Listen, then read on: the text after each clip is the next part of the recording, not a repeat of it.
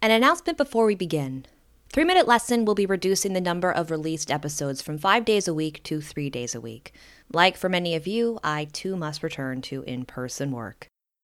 Welcome to Investigating Myself, a side series of a 3-minute lesson. I sequenced my genome. Let's see what it has to say. Today's episode, Cystic Fibrosis. This week, we are going to discuss relatively common genetic diseases, all of which I do not possess, but very may well carry. The first is cystic fibrosis, a genetic disease characterized by a buildup of mucus in the lungs, which challenges breathing but also makes those affected highly susceptible to bacterial infections. Cystic fibrosis results from mutations in the gene CFTR, the cystic fibrosis transmembrane conductance regulator, which is on chromosome 7. You need to inherit 2 mutated copies of this gene to have the disease. 2 unaffected carrier parents typically have an affected child. If you remember from classic genetics, 2 affected parents have a 25% chance of having an affected child.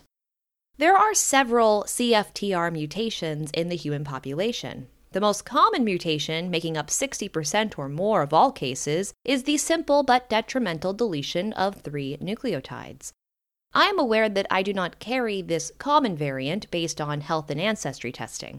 Additionally, a search of my genome shows no functional CFTR mutations. Therefore, I am likely not a carrier of cystic fibrosis.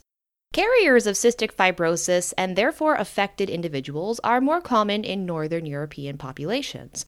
Some of the highest concentrations are in Denmark, where about 1 in 30 are carriers and about 1 in 3,000 newborns have the disease.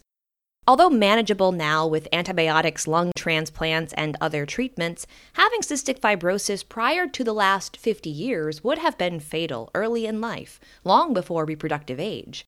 We estimate from the prevalence of carriers that the most common cystic fibrosis mutation, the deletion, originated 52,000 years ago.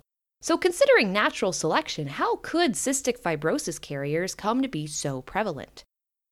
A theory for why several fatal genetic diseases stay in populations is that there is a benefit for the carriers. This is called a heterozygote advantage.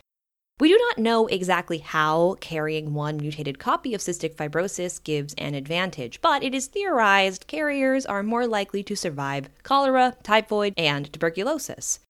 These diseases were once top killers, so carrying the cystic fibrosis gene might have provided a large enough benefit to override the risk of having a child affected by cystic fibrosis. But in the modern era of antibiotics and sanitation, carrier advantages may no longer exist. All that is left is the potential for cystic fibrosis, although it also is certainly not as fatal as it once was. This has been me investigating myself. See you on Wednesday.